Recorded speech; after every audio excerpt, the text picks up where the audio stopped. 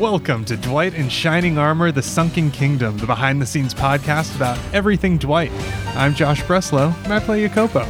Today we're talking about Season 2, Episode 7, Queen Tree, written by Leanne H. Adams and Brian J. Adams, directed by Frank Waldeck, guest starring Evan Hofer, Pierce Joza, Jorge Rodriguez, and Travis Love. As always, we have a blanket spoiler alert, so if you haven't watched Season 2, Episode 7 yet, stop whatever you're doing. You can leave the maiden in the sticky bog a bit longer. She's not going anywhere. And watch Queen Tree, either on BYU TV or at byutv.com/Dwight. A quick recap. Rival woodcutters are hacking down oak trees all over the woods, trying to find the valuable queen tree. Greta would do anything to protect her mother, so she goes on a quest with the help of Dwight, unintentionally Clodwig, and her first love, Emilian, to find the rival woodcutters and stop them. And now that everyone's been brought up to date, let's get to our guests.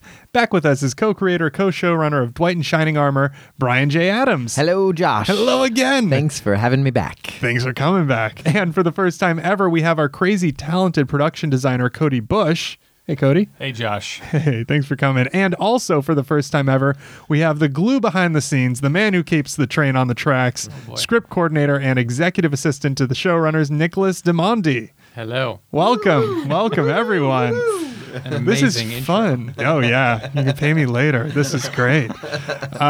So, Cody, I'd love to start with you. Before we get into the episode proper, you're the production designer for Dwight in Shining Armor. What does that mean? Well, it's a great question. Actually, I think most people, pardon me, most people don't really know what a production designer does, right? Some producers even have a struggle What do you do? Yeah. But as a production designer, it's my job to make sure that everything in front of the camera fits what the story is trying to tell.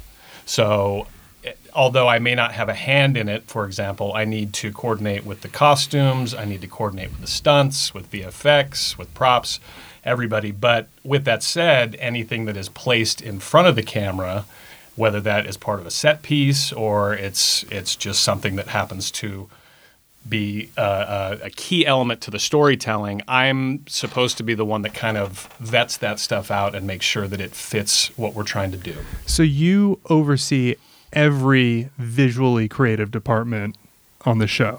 Well, I don't oversee it necessarily, but I collaborate.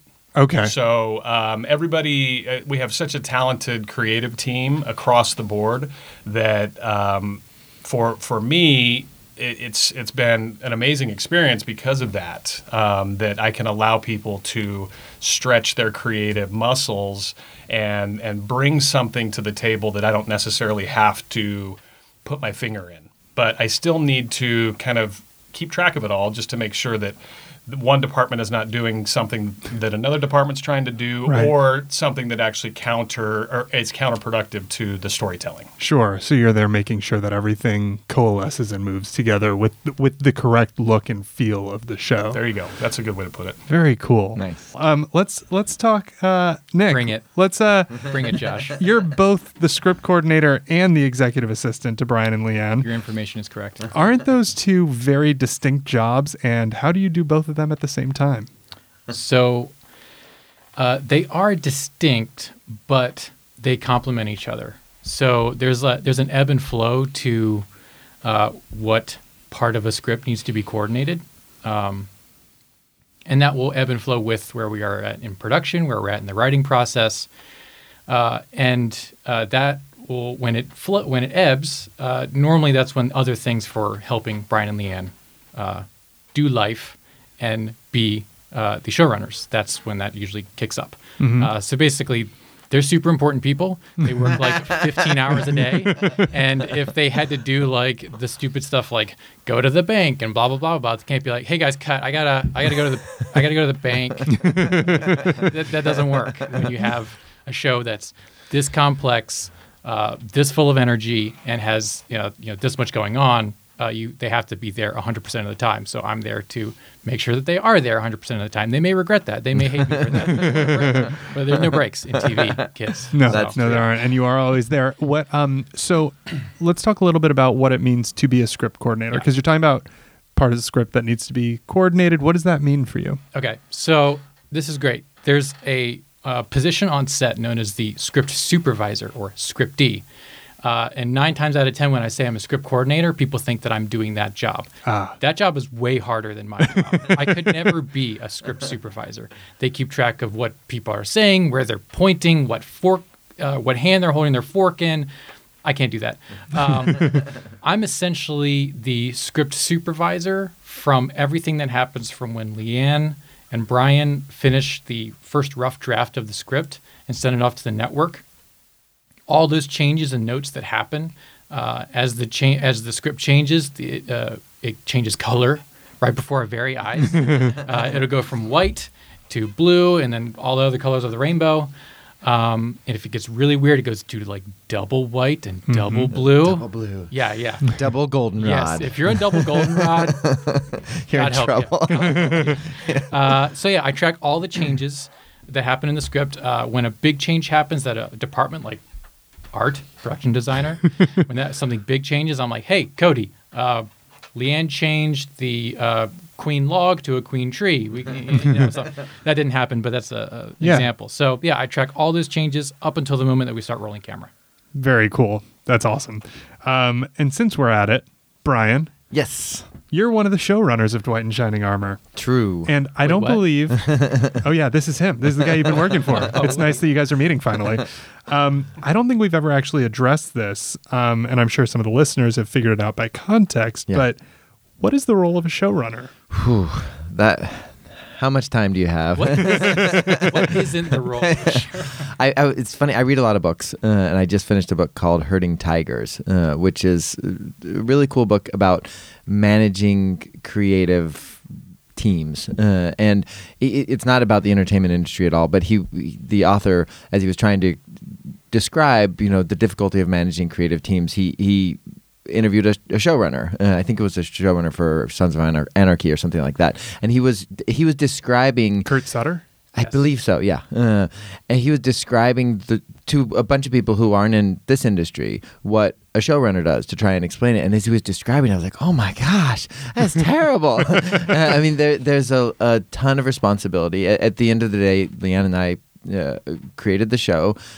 We pitched the show and sold the show, and then we are in charge of either writing every episode, or supervising the writing of the episode, and then managing. As Nick said, there's lots of revisions to every script. So this last year we shot 20 episodes. So that's 20 scripts, and there's tons of draft of every script, and then we're in charge of prepping the pre-production of every script, working with the director and every department head, to coordinate what's going to happen. And then one of us is always on set during production, and then after it's over, then we go through the entire, we supervise the entire post-production process. We sit with the editors, and then once the edit's locked, we worked with the visual effects artist and the colorist and the sound designer and the composer. And so at the end of the day, it's everything that happens crosses our desk, and it's our job to do the story calculus to make sure that everything on the screen is telling the story and that it makes sense, that it doesn't contradict something that's going to happen happened in the past or going to happen in the future, because it's our job to know where we've been and where we're going, and to make sure we don't do some sort of contradiction, and also that it tells that it's true to the story that we created. And there's a lot of decisions that come into that. Thankfully, there are 2 of us. But we have this joke whenever we're walking around set, like we'll be walking, from our office to set, or from our office to a meeting, and people will literally run up to us and say, do you want the red one or the blue one? And so, I mean, if we write in a script, Hexla puts a blindfold on, they, that department knows they have to come up with a blindfold, but they want to make sure that it works. And their blindfolds are surprisingly complicated. And we actually ran into a problem with that, which I won't get into. But so they want to make sure that we've signed off on it. That way, if there is a problem, it's on us, not on them. and that's kind of our job. The buck stops with us, and that sounds great, because if it's good and everyone loves it, you're like, yay us. But if it's bad and everyone hates it, then our heads are the ones in the chopping block. Sure, we're the ones who report to the network if there are any problems, and there are always problems. So anyway, I don't know. That was rambling. No, rambling that's great. It sounds like you cover everything. You oversee everything and Yeah. make sure everything moves smoothly in the end. So also, just to jump in right there for changing Yeah. dialogue, sometimes we'll be in the middle of shooting an episode and a problem will come up and we need to pivot and have the character say something to Yeah. cover something that can or cannot happen anymore. So then Brian and Leanne will come to me, the script coordinator, and say, hey, we got to change this dialogue for tomorrow's scenes. And then Yeah. I go back, I change the script, do a new color, and run around to a copier and flailing my arms like the Team America secret signal or whatever. There's a new color of this script, and that has to be delivered before we shoot. So Yeah. that's Ah. like that can kick off a lot of things, and it'll affect a lot of departments. Yeah. That's fantastic. Yeah. And make a lot of people mad. I was going to say that sounds very powerful. You're like, I'm going to change this and to a but. Yeah, And all of a sudden, 8 people have things to do, and we Yeah. chop down another Yeah. tree to print a script. exactly. Speaking of chopping down trees, Cody. Cody, Segue. talk to me about the location and the creation of the queen tree in this episode. Okay. This particular episode, of all the episodes, all 40 that we have shot, is probably the least production design involved episode. However, Mother Nature was in the production Exactly. design. However, there were different logistical issues that we had to counter. Okay. For example, in Truthberry, where we are introduced to the Queen Tree, that was part of the season 1, season 2 block that was shot in Salt Lake, and Queen Tree was shot in Hiram, Georgia. Right. 2 very distinct geographic locations. The looks are different. And the tree is very specific, obviously, to the story. It's a character. Yeah, it is. It's Greta's mom. I mean, it has its own title of a script. Yeah. Yeah. But what we had to do, one of the complications was trying to tie the 2 worlds together and make the first Queen Tree and the second Queen Tree kind of come together in a realistic way, like Brian was saying, where you kind of need to patch these things up, right? But once we found our Queen Tree in Georgia, then it was a matter of tying various outdoor locations together. So I want to say, and I haven't seen the final cut of Queen Tree yet, sorry, spoiler alert. But I want to say that we shot in 4 or 5 different locations to tie that sequence together. Oh, wow. Yeah. So that in itself, it's more of a logistical thing, right? So with each one of these outdoor locations, we have to clear dangerous shrubbery, for example. One of Poison the, oak. Yeah. Shrubbery. Well, one of the co-teams within my team is the greens department. And so anything that is tree or earth or natural related, the greens guys are taking care of it, right? So there are our on-call landscapers and whatever you want to call them. They're miracle workers, though, They because are. we had to go Hard into job. some rough terrain in Georgia and deal with things that a lot of people had never dealt with. So it was clearing the poison ivy. It was making sure that the bugs and the rodents and other things were Snakes. from the Snakes. Yep. And then once we cleared a path so that equipment and people could work safely, then we had to make sure the big fight sequence at the Queen Tree was also covered. And so same thing, we had to go in and clear the brush and take care of all the obstacles, but then we also had to cover up a lot of the existing landscape. So that may sound like just a whole lot of blah, but that was probably the biggest element to this episode. And then we did have, of course, the sticky bog. Yep. Right. Yep. So from a production design standpoint, this is probably the key to this episode, right? So you're talking about special effects, VFX, stunts, greens, wardrobe, props. Everybody is involved in this element where Clodwig comes up with this great plan to help Emilian win the heart of his love, right? And Clodwig is awesome. We all know and love him. All of his plans, they could use some. I have a plan. Especially since the pilot, right? The first plan we ever saw was a plan to woo a princess. Exactly. And Poorly Please conceived. don't say woo. he's consistent, if nothing else. But so he comes up with a great plan to throw Greta into the sticky bog, and Emilian's going to rescue her from the bog monster. So again, like for us, we had to make sure that we had an area where she could fall. She had to fall in some non-organic, very specific material from our effects department. It's called Methicil. What is that? What is Methicil? It's It's meth. It's basically That's how she climbed out of the pit. it's basically like a slime. It's food based. That's in the form of a gelatinous slime. So, Okay. So it gives that texture. But when it got into her mouth and her eyes, it's not going to burn her eyes. Right. And she's not going to get weird viruses and stuff like that. So she falls in a puddle of Soylent Green. What's under the sticky? All right. Well, Soylent Green is people. Yes. We just use bodies. Oh, more bodies, just not in slime form Yes. yet. That makes sense. Now. What we ended up doing was we found an area that was going to work for us logistically, right? And then we had to go in and same thing. We had to make sure that we scraped enough of the surface area to remove any kind of questionables.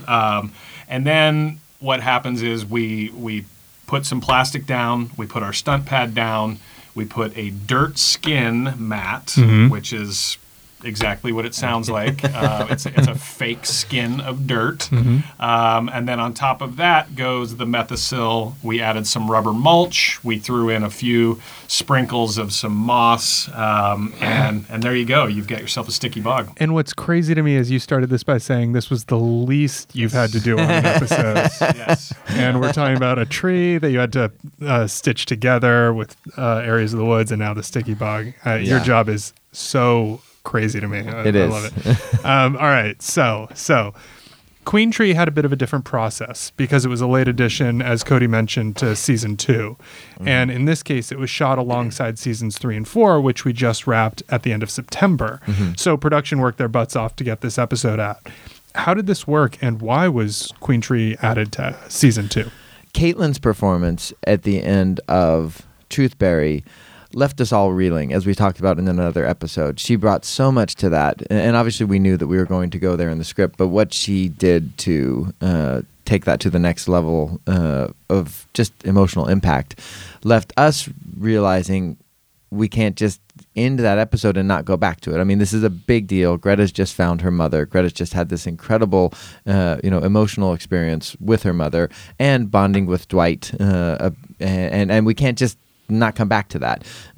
But we hadn't planned on it until we saw that. So we shot the 20 episodes last year, and we had to move some puzzle pieces around because we knew we had to come back to the Queen Tree. It was a big deal. So that's really interesting. So it wasn't that it was a necessary exposition thing. It was that you guys were so moved by how Truthberry ended in Caitlin's performance that you just couldn't miss the opportunity of dealing with this thing we just put in front of We her. couldn't miss it, and we also felt like if we did miss it, we would get pushback from the fans to be like, you can't just move on, something huge just happened. So we knew we had to deal with the Queen Tree, so we had a whole episode called The Queen Tree, and we did shoot it this year with seasons 3 and 4. And so obviously of the 20 we shot this year, that was going to be the first one to deliver. We knew that from the beginning, so we were going to shoot it first. Makes sense, right? Sure. The problem is Pierce, who plays Emilian, booked the Disney movie, and so he was booked like the whole time. And so we shot Queen Tree towards the end of the 20 that we shot this time, and that made it difficult. And then it got more difficult because we ran into some serious post-production issues with this. So delivering Queen Tree to air in 2019 in the order right after Truthberry was the closest we came to missing a deadline. We didn't miss a deadline, but it was super sketchy, and there was a lot of fingernail biting and a lot of yelling. But it made we made the deadline. But now it's out It's in out. the world. Yeah. That's crazy and very cool. I Yeah. love how this business works. All right, so Nick, the episode starts by reestablishing the importance of the Queen Tree to Greta, it's her mom, duh, and the will they, won't they relationship between her and Emilian. Perfect exposition establishing the A and B stories right off the bat. Nick, as a writer under the tutelage of the Adamses, what kind of things have you been learning while working on this show? And more importantly, what do you think of Brian and Leanne as writers and generally as human beings? Whoa, you better say the right things Yeah. here, Nick. We'll mute Brian's headphones so he can't hear you. So I would say generally I do think of them as human beings. That's great. So I would agree with that sentiment. Okay. Marginal human beings at best. When they reached out to me through people and I got an interview for this job, Brian was very straight up. And he's like, look, you're going to be involved in the show. You're going to be involved in the process. We want your input and we want you to, fall in love with the show too. And I was like, that's amazing. I was not expecting to hear that from the showrunner. That's pretty ideal. Yeah. So I'm like, okay, cool. And right off the bat, I shut my mouth and I watched them work. So being able to, as a writer, see seasoned writers execute scripts under the constraints of production was like a masterclass, and like I should have been paying them for that experience, because like most people just don't understand what. Yeah, you can sit in front of a computer and you can type out interior, exterior, blah blah blah blah blah blah, and then EXT night rain. Someone runs into a tree with their car. Yeah, that's cool to write, but then to actually execute that is a whole different ball of wax, kid. Mm-hmm. So yeah, it's night and day. It was amazing. I learned so much, and it's one thing to be a part of an amazing show and learn all the time, but then to have your bosses, the people that you're assisting, be like genuinely amazing people makes it a genuinely amazing process. So that's all in all. Thanks, Get out of here, Nick. Shut up. No, it's true. This is a very loving show, and we're all lucky for that. So. It is. It's very lovely. I'm not surprised that applies to your experience as well.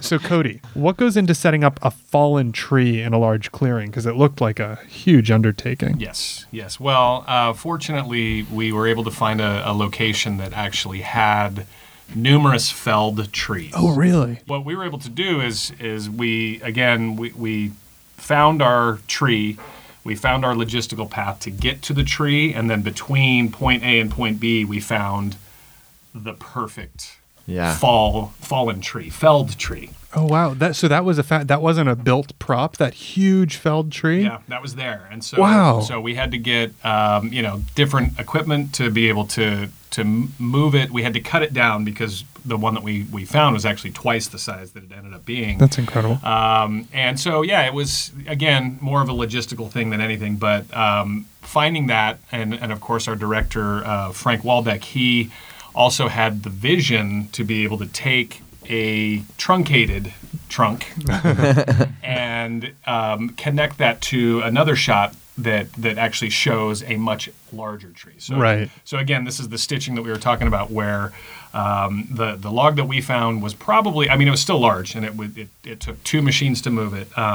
But the tree that he got the big shot shooting down was probably twice the length of that tree. So, oh wow. Yeah. And what about the stump? Did you have to install the stump? Or yes, we did. Yeah. So same thing. Like we found the perfect stump, but we had to go cut the stump, drag that over, dig it into the position where it would look like it was part of the tree, and again, it just the cinemagic that came together to build a tree from 5 different trees. It was amazing. Yeah. Wow, that's incredible. What a great answer. Brian, when we talked a little bit about in the last episode how establishing Greta's mother as a tree was kind of a throwaway in season 1, episode 2, and then became a big thing. Yep. What about the rival woodcutters? Because those were established in Truthberry, and while that's the episode before, that was written a year earlier. Right. And so did you ever think that you would actually have rival woodcutters as your villains in an episode? I hate to pull back the curtain that much, but yeah, this is another one of those breadcrumbs we found retroactively. I love that. We thought you were rival woodcutters. That was another one of those jokes, and then we realized that's something we can go back and build off of, and we did, and then when we realized that we could have an actual bad bad guy, an actual rival woodcutter who's out to be to do nefarious acts was kind of fun for us. It was another one of those things that we backed into. Like you said, we planned that, or we dropped the rival woodcutter a year earlier, and then we were able to build off of Stoyan a year later. So it was fun to back into that. Yeah, it must have been a gleeful moment to be like, oh, here's the answer. We can actually have a rival woodcutter. That's how we amuse ourselves. I believe that. So Greta gets saved by Dwight instead of Emelian from the sticky bog, and there's a very romantic moment between them when she looks at him and says, "You saved my life." It's very reminiscent of Wesley pulling Buttercup out of the sand pit. Yep. It seems that they're becoming more and more drawn to each other as the show goes on. What tactics do you employ as a writer to slow down and make deliberate the pace of their relationship?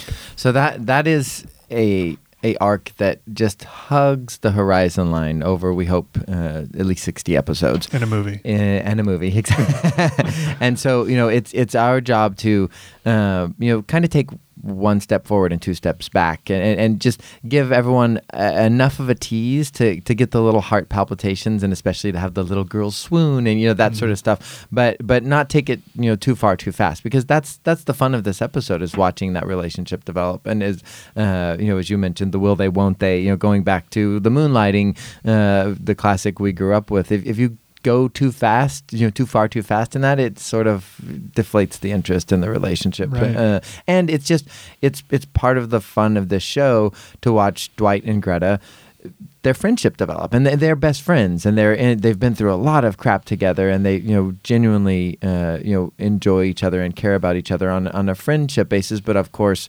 that naturally can and does progress into romantic feelings. But it's little steps at a time. Yeah, I mean, it feels especially strong coming on the heels of, well, you're so pretty and adorable in Truthberry. And it's like these back to back, and this very much does feel like a sequel to Truthberry. And it was definitely meant to, and like I said before, that moment that we ended Truthberry on, where they're bonding in a way that they haven't bonded before, we have to keep that story progressing, but not too fast. Got it. How does something like Clodwig's survival outfit come about? Cody, does that pass your desk as well? Well, everything starts with the brains of the Adamses. Right? So It's all their fault. Yes, everything is their fault. So they came up with these. They come up with various ideas, and it goes through the machine. And certain ideas, like the honey bear instance, get spit out, and new ideas need to come about. But when it comes to the survival issue, because I call it an issue, because I have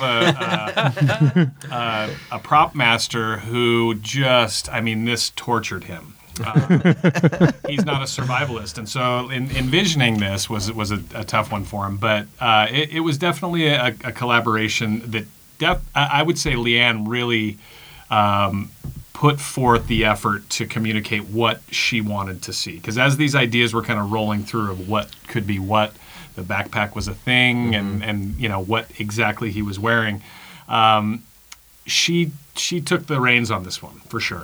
Yeah, for sure. And of course, a shout out to Tuesday, our costume designer. She and her department had a big part in this, and some of it was jamming on the day. In fact, the weird looking boots that Clodwig is wearing. Oh my gosh. Actually, one of the Lucky, one of the costume department I love Lucky. experts was wearing those boots because, like we've talked about, we were out in the swamp, and it had been raining because it was Georgia, and Lucky had those on his own shoes to protect his shoes, and I told Lucky, I'm like, put those on, Clodwig. Those are just so perfect, and they're so ridiculous. So when we get that toe to head shot, we start on Lucky's boots that were totally an improv on the day, but they just go so perfect with the rest of the madness that Clodwig put, to make himself look like a fiendish brute out of everything that you would find in a survival pack. I so badly want kids to be Clodwig in the survival outfit for Halloween. Oh my gosh. I mean, that outfit should be sold in costume stores. Absolutely. I want to see the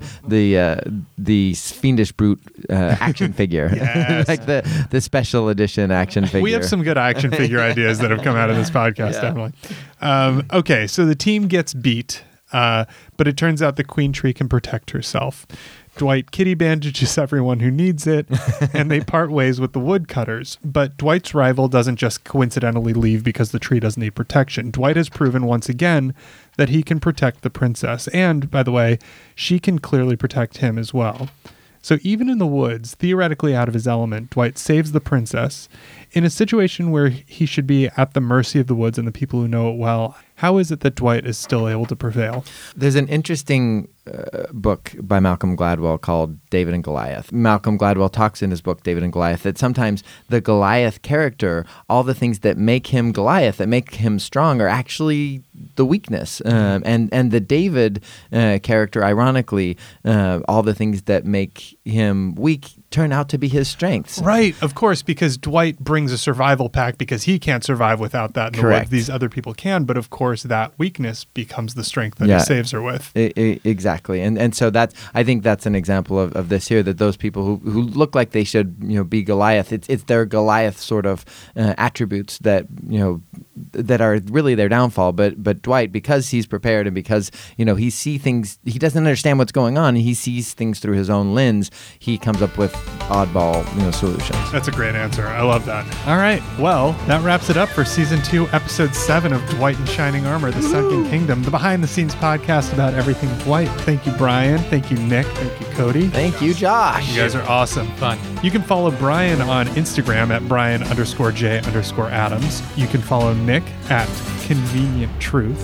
You can follow the show at Dwight in Shining Armor, and you can follow me at The Josh Breslow. Tune in again next week for Season 2, Episode 8, Invincible. I'm Josh Breslow. Thanks for listening. Go on an adventure today. It might change your life.